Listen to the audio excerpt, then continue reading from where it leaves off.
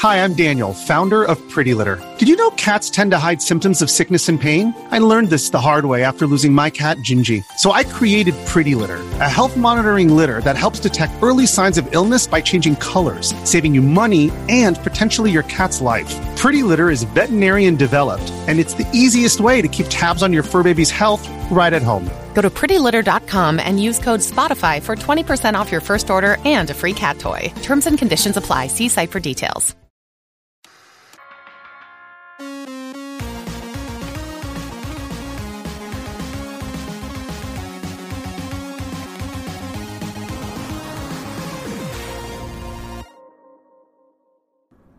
Hey guys, welcome to this week's podcast. I have a bunch of cool stuff to talk about, and not one, but two guest appearances. So hopefully I'll be able to continue to do stuff like this, where it's basically just me talking, and then I call different people in when I need another perspective, or when I just don't know what I'm talking about and need some help. So let's jump right into it and see what you guys think. First up, this Friday is Crix's Black Friday sale, where he offers 20% off of all of his products. So this isn't one of those things where you have to, everybody rush in at midnight. He leaves it in all day, and I think for multiple days sometimes as well. So basically just wake up whatever your time is on Friday and log in and get a pretty huge discount. And if you're going to be buying some EverDrives, you might as well buy a couple more consoles too, because they'll set them all on fire. Kidding. I literally own every single one of his EverDrives. Well, for every console. I don't have the X3, X5, and X7 of something, but I own every one of the ones that he makes. I really do think they're invaluable tools, and any real retro gaming enthusiast could absolutely benefit from one. And I honestly don't care that it's going to wear my consoles faster than a stock cartridge, because I think there's just so much advantages to be gained by them. So if you're a crazy purist, or if you have a really rare expensive console, I would check the DB Electronics website and just reference which one of these outputs the proper voltage. So I believe for the a good example would be for the Genesis, the EverDrive X5. It should technically cause no more wear off of a Genesis console than your average game. So if you're using a really rare console as your main thing, like a Wonder Mega or a CDX, maybe just to be super extra careful, use one of those. But for everybody else, I personally use the X7 because I love the FM sound, FPGA emulation.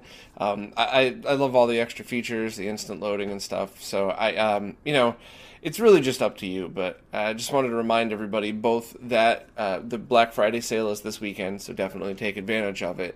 And also that while regardless of what the trolls continue to talk about, yeah, certain things will wear down your consoles faster than other things will, but it's something that I personally am not going to worry about because I just feel the benefits of these EverDrives and other things are just there's way more positives to negatives.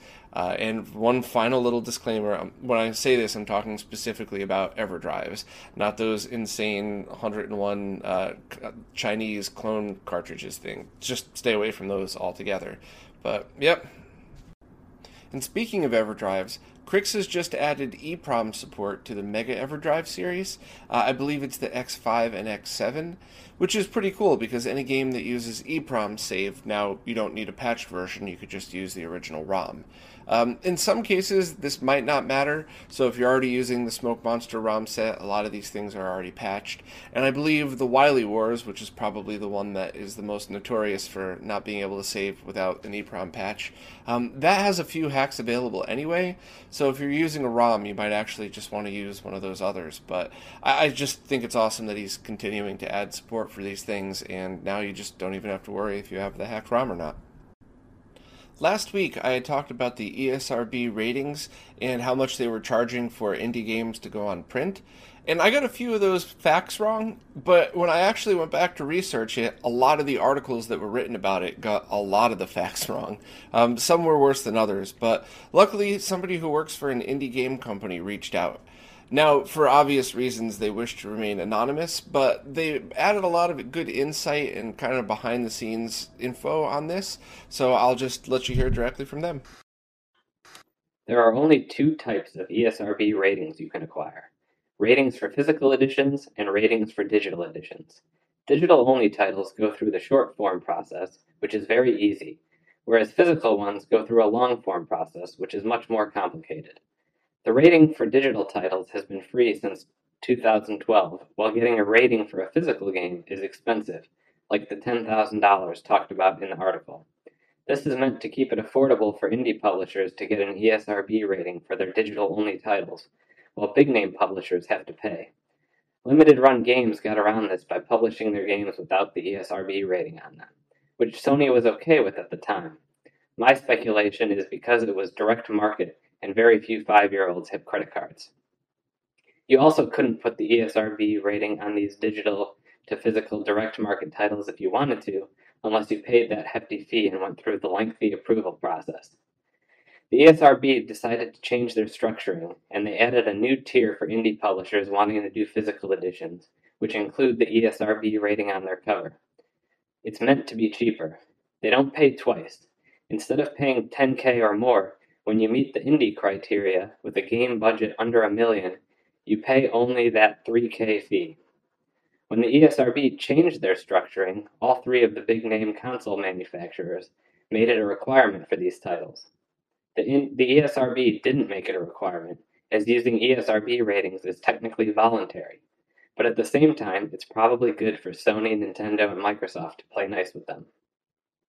In short, for an indie title which meets the criteria to get a physical ESRB rating, they only pay $3K, not the $10K. It's either or, not both. To sum this up, the ESRB created a new, cheaper tier of rating for indie titles going physical, and the big three made it a requirement. The ESRB can't make it a requirement, they can only offer it as a licensing tier, which is why you can release PC titles physically without an ESRB rating. This is also why those new reprints of SNES games don't have ratings on them. The reason why the big three play their game is because big retailers like Walmart require an ESRB rating, or they won't stock their games. That said, I do agree with you that it's monopolistic, and further, that the big three requiring an ESRB rating on small direct market sellers like Limited Run Games sucks and feels money grubby. None of these indie games are going to big retailers. Even if it's way cheaper, $3,000 is a lot for an indie company, and the ESRB isn't really doing much for that money other than make you jump through hoops to get approved. It feels to me like the ESRB saw these indie publishers and were like, hey, we want a cut, and the big three didn't want to fight them on that for fear of some kind of backlash. All speculation, but yeah. So all in all, it's not as bad as you thought, but it's still kind of sucky. So as you can see, it's not as bad as I thought, but it still kind of sucks. Overall though, things like this kind of crack me up because none of us, well, most of us at least, probably wouldn't have paid attention to anything like this. And then Limited Run Games getting on the Switch caused, Nintendo and the other companies to go, well, wait a minute, are you ESRB rated, which caused the ESRB to swoop in and find a way to try to get more money, which had a backfire effect because a ton of press coverage has been about this. So hopefully this will all result in another company popping up to be a competitor. So if anybody wants to do that, come up with the same exact business model, charge half, and there you go. Now you could have a worthy competitor. I think the biggest challenge would be convincing all of the major retailers and the major companies that you're an equal partner to the ESRB, which, based on pretty much the way things have always gone, that would depend on how much money you're willing to feed under the table to these fat cats. But hey, whatever. I'll take off the tinfoil hat now. Last week was another edition of the Retro Roundtable, which I forgot to mention on the podcast again.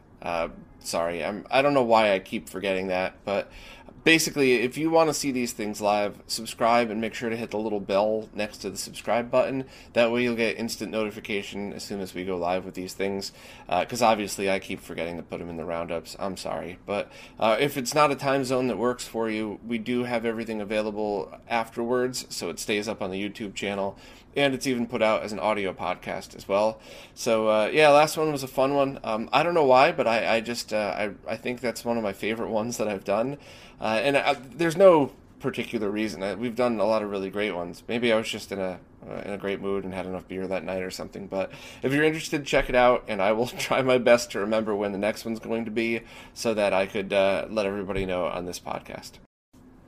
Citrus 3000 PSI has opened up pre-orders for his GC Video Dual solution, which is his internal GameCube video solution that it has both HDMI and outputs RGB.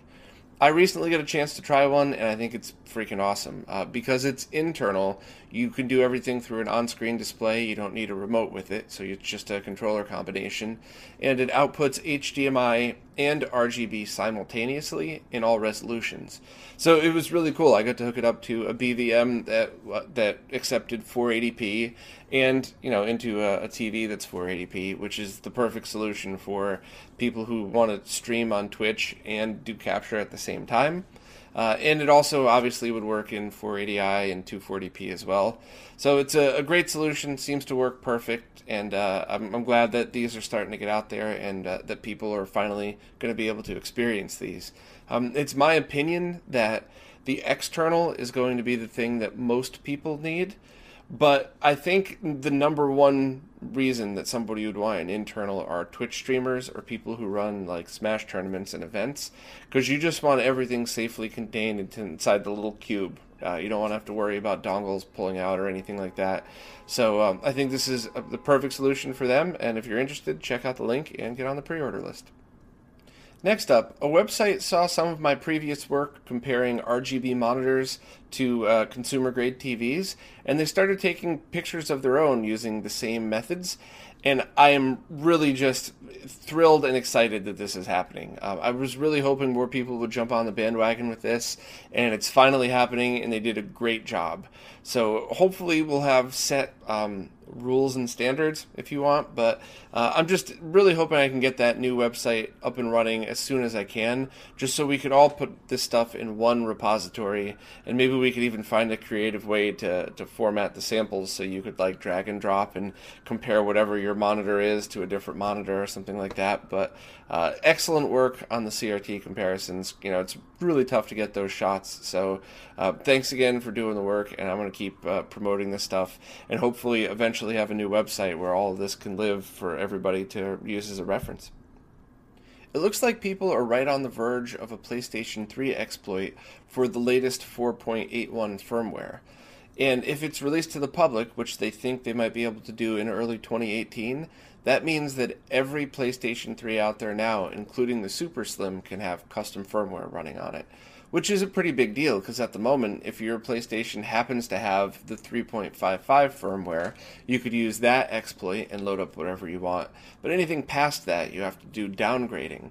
And depending on the model, that could be incredibly hard, or on the models that are easier, if you've never done anything like that, or you don't have the tools, it's really hard. So this is great news, because with all of these digital stores closing, I really, I don't mind being a pirate. I have purchased all of the PS3 games that I think I'll play, but I'm still going to make sure my console's hacked and have the digital copies saved so that if anything ever happens to it, I could just grab another hacked console and load them on there. Maybe I'm a dirtbag for saying that, but I paid for the damn games, so I'm going to do whatever I please with them. But as always, I'm a huge fan of homebrew stuff as well, and, even things like translations. I've seen so many amazing games being translated to all these different languages lately, which really is bridging the gap between cultures and in gaming and communication. And not to, get off topic and nerd out, but anytime you can make the world a smaller place is better, and if we have to do that through piracy and hacking, fuck it, I am totally in. And speaking of hacking, it looks like firmware version 3.0 of the Nintendo Switch is able to be hacked through something called the Pegaswitch software. Kind of creative. I believe it can run homebrew, but nothing else yet. And here's where the gray area is for me. As a nerd, I love hacking of all kinds, but I want the Switch to thrive, and I want people to make games for it. So, as much as it would be convenient for me to just, rip a bunch of games onto it, I don't want that to happen yet. I would really like it to go through its normal course of life before it gets hacked for retail games, because I do absolutely want to support all of the developers and make sure they continue to make games that I like. And unfortunately, it's just the natural side effect of piracy is that you don't get money for those games. So I'm not really sure how big the piracy affects the bottom line. This has been widely debated in many different forums, even through music, video games, PC games, whatever else. But I honestly don't know. All I know is that it's probably better for everybody if retail games weren't able to be played on it for at least a little while longer. Whereas the opposite, PS3 is completely at the end of its life, pretty much. So I'm totally happy going down that route and just buying newer games on newer consoles. Next up, Voltar just created a very handy solution for capture card users. It's basically a breakout board that takes in VGA, SCART, and component video and sends it out to DVI. So it's not a converter at all, it's a pass-through device. Basically, you would just plug it right into like an Epiphan or a DataPath card that can accept those signals through its DVI-I port. This is something that's just more of convenience because you could accomplish all these things with cables, but then you just have long streams of cables, and as we all know, the longer the cable and the more analog cables are involved, the more chance of interference. So being able to go directly into this board and then go right out to the DVI port, and then obviously just buy a really short DVI cable, then it just solves a ton of problems. Of course, basically this is essentially an OSSC without any of the chips in it. I mean, it's the same inputs, so if you already own an OSSC, this might actually not be for you. But I know a ton of people, especially in the streaming world, that would love something like this, or anybody that wants to do direct original captures without going to digital at all. So basically, you still need to go component to that DVI port, but you don't want the OSSC in the middle. So overall, this is just a really cool thing, and I think he's going to make a short run just so we could test it out and make sure there's no bugs, and then probably make them available for everybody. But I love stuff like this, and the only thing I think we're missing now is a way to convert composite and S-video to RGB. And obviously not for a performance gain. You're not going to make it look any better. But now we could use all of the same equipment, which would help from anything from just being able to use everything through one switch and one device to people who might not have the money to RGB mod like a NES or one of the consoles that requires a more expensive kit. So you just buy a converter, stick it in, and use it through an OSSC. That would all be really nice. So if anybody feels like working on one of those, I think a box that takes composite and S-video, or maybe even RF if that's easy enough, and just sends it to RGBS, that would be pretty incredible. That actually sounds like a job for Mike Chi. He seems to have this stuff down pretty solid. So if anybody wants it, I'm positive it will sell at least enough to justify your time. HD Retrovision just sent out an update. Unfortunately, the update did not say that all their cables are in stock and ready to ship. But there is some good news. They have the remaining stock from their last batch of Genesis and Super Nintendo cables that they're going to be putting up for sale at 7 p.m. Monday, November 27th, this coming Monday, Cyber Monday. And there's not many left, so they'll probably sell out right away. So if you were looking for one, that's going to be one of those, rush to get it. And apparently they're going to be pulling a limited run games on everybody, and the way their cart works, it's possible to have something in your cart and not guarantee it. So if everybody rushes at the same time, you guys will get screwed just like I did when I was trying to buy a Night Trap. So, there's nothing you could do about that, though. That's the shopping cart that both they and Limited Run Games use, and it's the biggest one in the world, I think. So, whatever. But other good news is they finally were able to settle on a PlayStation adapter.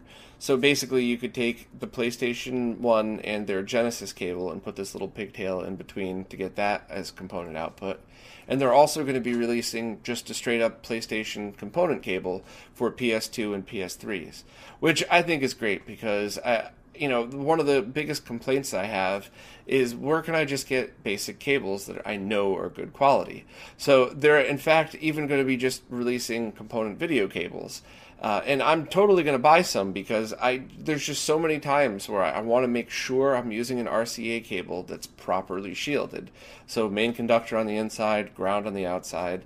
And it's, without cutting cables, it's almost impossible to tell which ones are made properly and which ones just have thicker outer shielding.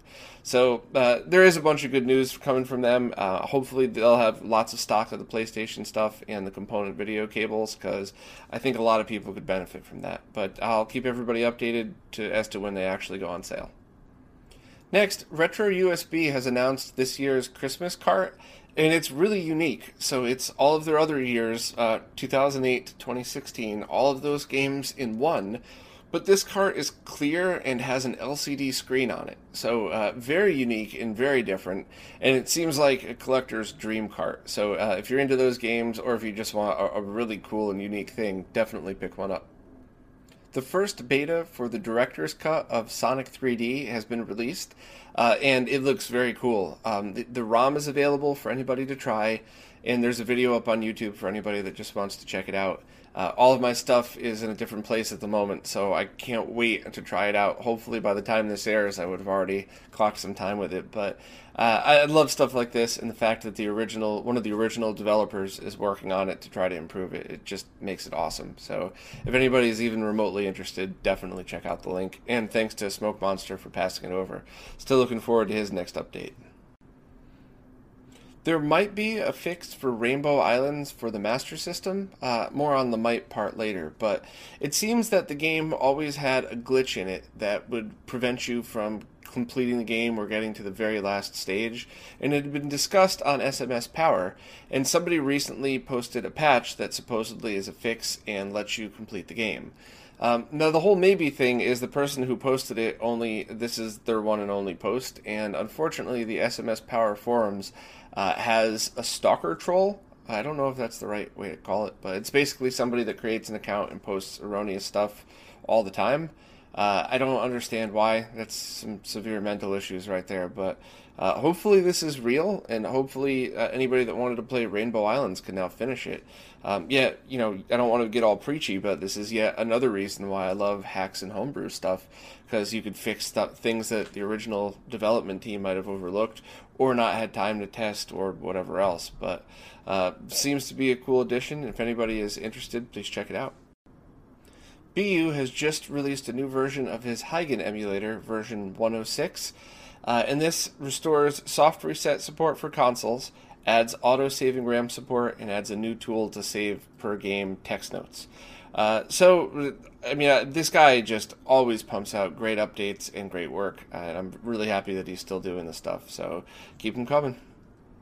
And speaking of SNES emulators, SNES 90X also had an update which adds MSU audio support and support for some of the BSX satellite stuff.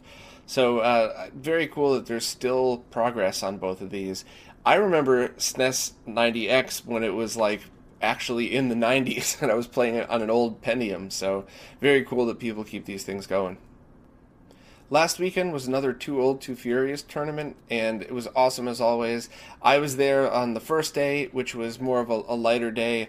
I think things got a little crazy on Saturday, and a bunch of stuff happened where I actually couldn't make it, so there's no real good footage of that. But I love these fighting tournaments, and I love how it really does bring the best players out. And I don't really care what sport or what event you're at. Whenever you get to see somebody that's the best at their craft working at it, it's impressive, and you could totally just feel it when you're there. So, a bunch of cool people showed up as always. Their hardware setup was killer as always. So maybe next time I could actually sit down and make plans and go through and be there on site the whole time and really just cover it. But if anybody's in the Brooklyn area when these things happen, you got to swing by, because it's a sight to be seen. And while I was at Too Old, Too Furious, I pulled aside Art, aka Sabin, and asked if he could answer some questions about some of the CPS2 things that have been happening, because I don't think I really grasped enough of what exactly it was to feel confident to talk about it last week. I'd rather have it come from one of the experts. It was very loud in there, so hopefully you guys will be able to make it out. I tried putting it through an audio filter, but who knows? And thanks very much to Art for actually taking the time to do this in the middle of an event. So I keep every time I show up at one of those events, I try not to be in the way and try not to be a distraction, but I always am. So here's Art to tell you about the CPS2 stuff. Hey, what's up, guys? I'm here with Art, aka Sabin from Team Spooky. What's up, man? So, last week I wanted to report on one of the CPS2 things, but I wasn't confident enough in my knowledge. I wanted to talk to the experts in this. So there are a few things happening. I heard that Twin Galaxies is now allowing Darksofts multi-card to be eligible for submissions for high scores. Yeah, that's kind of like a huge deal, because usually the Twin Galaxies, like I know with their scoring systems, they want on specific versions of the hardware and specific boards, like U.S., Japan, Europe, etc. So the fact that the Darksofts got recognized is huge, because as you know, CPS2 batteries do suicide, so those specific ROMs are going out of date. So the fact that they acknowledge like a CPS2 that's authentic and can stay on forever is really huge, and then we can have more records for those games. Gotcha. And isn't there more progress in getting the lockout chips fixed for boards that have been suicided? Oh yeah. So I know Razula and a couple of those guys are working really hard on getting them decrypted and bringing these things back to life, which is really awesome. So these things suicide really quickly. So the fact that they're bringing them back to life, even bringing back the old boards, is amazing. So if I understand it correctly, they designed these things so that people wouldn't reverse engineer and steal the ROMs, and they call it suiciding, when basically it won't work at all anymore. Yep. So, but I think Artemio last year when I interviewed him actually was talking about this. So they found a way to get those boards back by using another kit, right? Mm-hmm. Yep. All right. Phoenixing them basically. Gotcha. All right. Well, it's big news for anybody that uses the CPS2 stuff. Yeah, CPS2 staying alive forever apparently. Sweet. Awesome. All right. Thanks a lot, man. Oh, no problem, Bob. Now for the Q&As. There's a bunch of great stuff to talk about this week, but I do have to put this out there again. Sorry. I'm starting to be able to spot a troll immediately now. It's taken a while. I'm only an official YouTuber for like a year and a half, but I can pretty much take one look and figure out who's who now. So I just want to make this point clear again. On anything that I'm a part of, maybe not a guest on, but a part of, always opposing opinions are welcomed and encouraged. I want to hear what everybody has to say, and I would love to debate people that disagree with me. And many times I've had my mind changed by people who brought up a different side of things that I didn't really recognize. But trolls are going to be banned immediately. I have no fucking time for you people whatsoever. You're not funny, especially some of the ones that have been stalking me. It's a little creepy, and I really wish I would run into you in person one of these days. Maybe it's the same person, maybe it's multiple. I don't know. We'll cross that bridge when we come to it. But want to make this abundantly clear again. On this podcast, the Retro Roundtable, or anything I'm a part of running, trolls are just going to get banned immediately now. And some trolls are really good at actually making it seem like maybe they have something to offer. They don't. Don't be fooled. I know it's really hard to tell, but I'm starting to be able to just look and see immediately who's who. But, that being said, don't ever be afraid to disagree. I love it. I've gotten in some great conversations with people that started out like, hey, I don't think you're right about that. Or even some that started a little ruder. It's so easy to tell somebody that's just being snippy and somebody who's really just looking for a reaction. So all trolls could fuck right off. I hope to run into you guys someday. And everybody else, please keep it coming, because I really love the discussions that we have. I really love the different perspectives I've been able to see. And I really appreciate the shit out of it. But anyway, on to the real Q&As. There were a few comments in regards to the Brook converters, those controller converters for the different modern consoles. And it seems like everybody agrees that they're good devices. And I do love how the people who posted said they don't perceive any lag. They didn't say there is no lag. That's the correct way to say it. They didn't perceive lag while playing. Thank you for learning correct nerd nomenclature here. And basically everybody just gave it their thumbs up. Also, Niceified said that the Titan 1 is another controller adapter for modern consoles. So I didn't really realize how many options were out there. And thanks for everybody commenting and for letting me know about the Titan 1. Next, Dan posted in regards to his external dual GameCube video adapter. I completely screwed up. That 3.5 millimeter jack on the dual plug was for the mini Toslink audio and coax audio. There's a different connector on the bottom which handles the RGBS that's about the same as the mini HDMI. So I don't know how the hell I screwed that one up. I'm sorry, man, but thanks for letting everybody know. Next, Pornswoggle said that those N64 manuals were just from the PAL Wii U Virtual Console, and that it was just a rumor, which makes a lot more sense, but I figured I would mention it just in case, so thanks for letting me know. Next, Shirudo Paulson asked if there are any systems that generally need recapping ASAP, or is it just okay to do them as picture and audio starts to go off?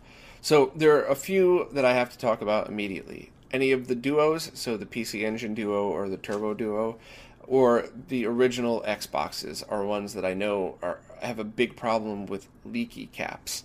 So the two things to worry about, when capacitors go bad, it could cause a bunch of different issues, but when capacitors leak, that's when there's a real problem, because that fluid can damage the traces on your motherboards, and in some case completely ruin the console, which I've been seeing. It's pretty widely documented for the Duos, but I'm starting to see that a lot more for the Xboxes now. I don't know too much about it, other than I think it plagues one set of motherboards worse than the rest on the Xboxes. But I think a good rule of thumb would be, if you have either of those consoles, open them up immediately to check. And otherwise, on your other consoles, I would really only worry about it if you start to see issues.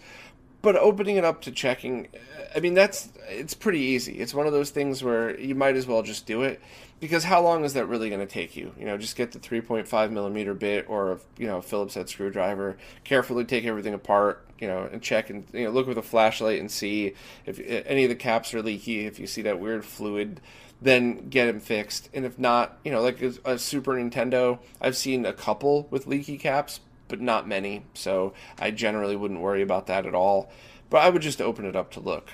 The only suggestion that I would have is some consoles are a complete pain in the ass, so if you're going to open them up, you might as well plan on just doing a bunch of stuff.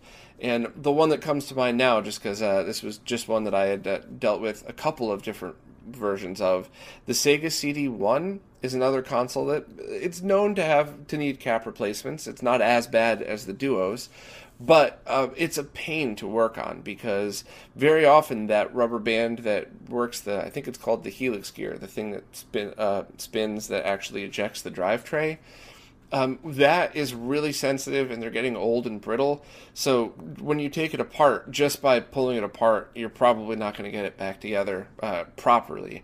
So if you do that, if you need any work on a Sega CD, I would highly recommend buying a brand new, the actual drive rubber band, and buy one that's specifically made for the Sega CD, because I've seen people use ones for Xbox that don't fit perfect. So I would buy that, I would buy a battery, and I would do a cap replacement, and I would do that all at once, just so you never ever have to take the thing apart again. It's just a pain to make sure everything's lined up correctly. So that would definitely be a suggestion. And the only other thing that I do as a rule of thumb is, whenever I'm working on Atari 2600s, I change the 7805. Because even if it's not required, it's a $2 part, and it's probably worth it just to make sure. And lastly, Spyro Gyro posted in regards to the Atari 7800 video that I had shown, and he said that the garbled graphics at the bottom of the picture is because I'm using an NTSC Atari 7800 game on a PAL 7800 system. And he said very few 7800 games work to the point where they're at least playable on a PAL console. So that was cool. I should have known better, but I got the console. A friend of mine sent it to me, really just to pull apart and try experimenting on and stuff. And Evan Amos got great pictures of it. I did some experiments, and then I ended up buying all the things that you needed, the controllers, the AC, the games, and I totally didn't even think to buy PAL games. I just bought NTSC. So thanks for telling me. I don't know why that completely slipped my mind to check that, but it's still cool, and it's still just a composite to RGB adapter built into it. But I'm really, really glad I got to see it in person. Well, that's pretty much it for this week. Just two more things to mention. First, a few people had contacted me about maybe doing that Metroid Metal MSU1 hack. So if anybody was interested, please contact me again, because so far I don't think anybody started the project, but I just want to make sure nobody's efforts are doubled, because I don't want to waste anybody's time. But I'm really excited that might actually be able to happen. That would be killer if that's the first thing I could play on the Super NT. But also, I have an interview with Dan Mons that was absolutely awesome. I mean, it was one of those talks where we could have just been two people at a bar, but I learned a shitload. And I was really trying to share this interview with as many people as possible. So I put up a really clickbaity, possibly offensive title just to get more people to look at it. But I really just want that information spread. Anybody that's even remotely interested in MAME or Linux arcade gaming would probably get a kick out of it. I've had a few people said it was my favorite interview that I did, which I thought was awesome. So please give it a chance if you're into that stuff, because I love spreading the really great information that I find. So hopefully I get to share this with more people. And thanks, of course, to Dan for doing the interview and working around crazy time zone differences and stuff like that. But had a great time doing it. And that's pretty much it. So as always, comments and criticism, post down below. I'd love hearing from you guys, and I'll see you next time.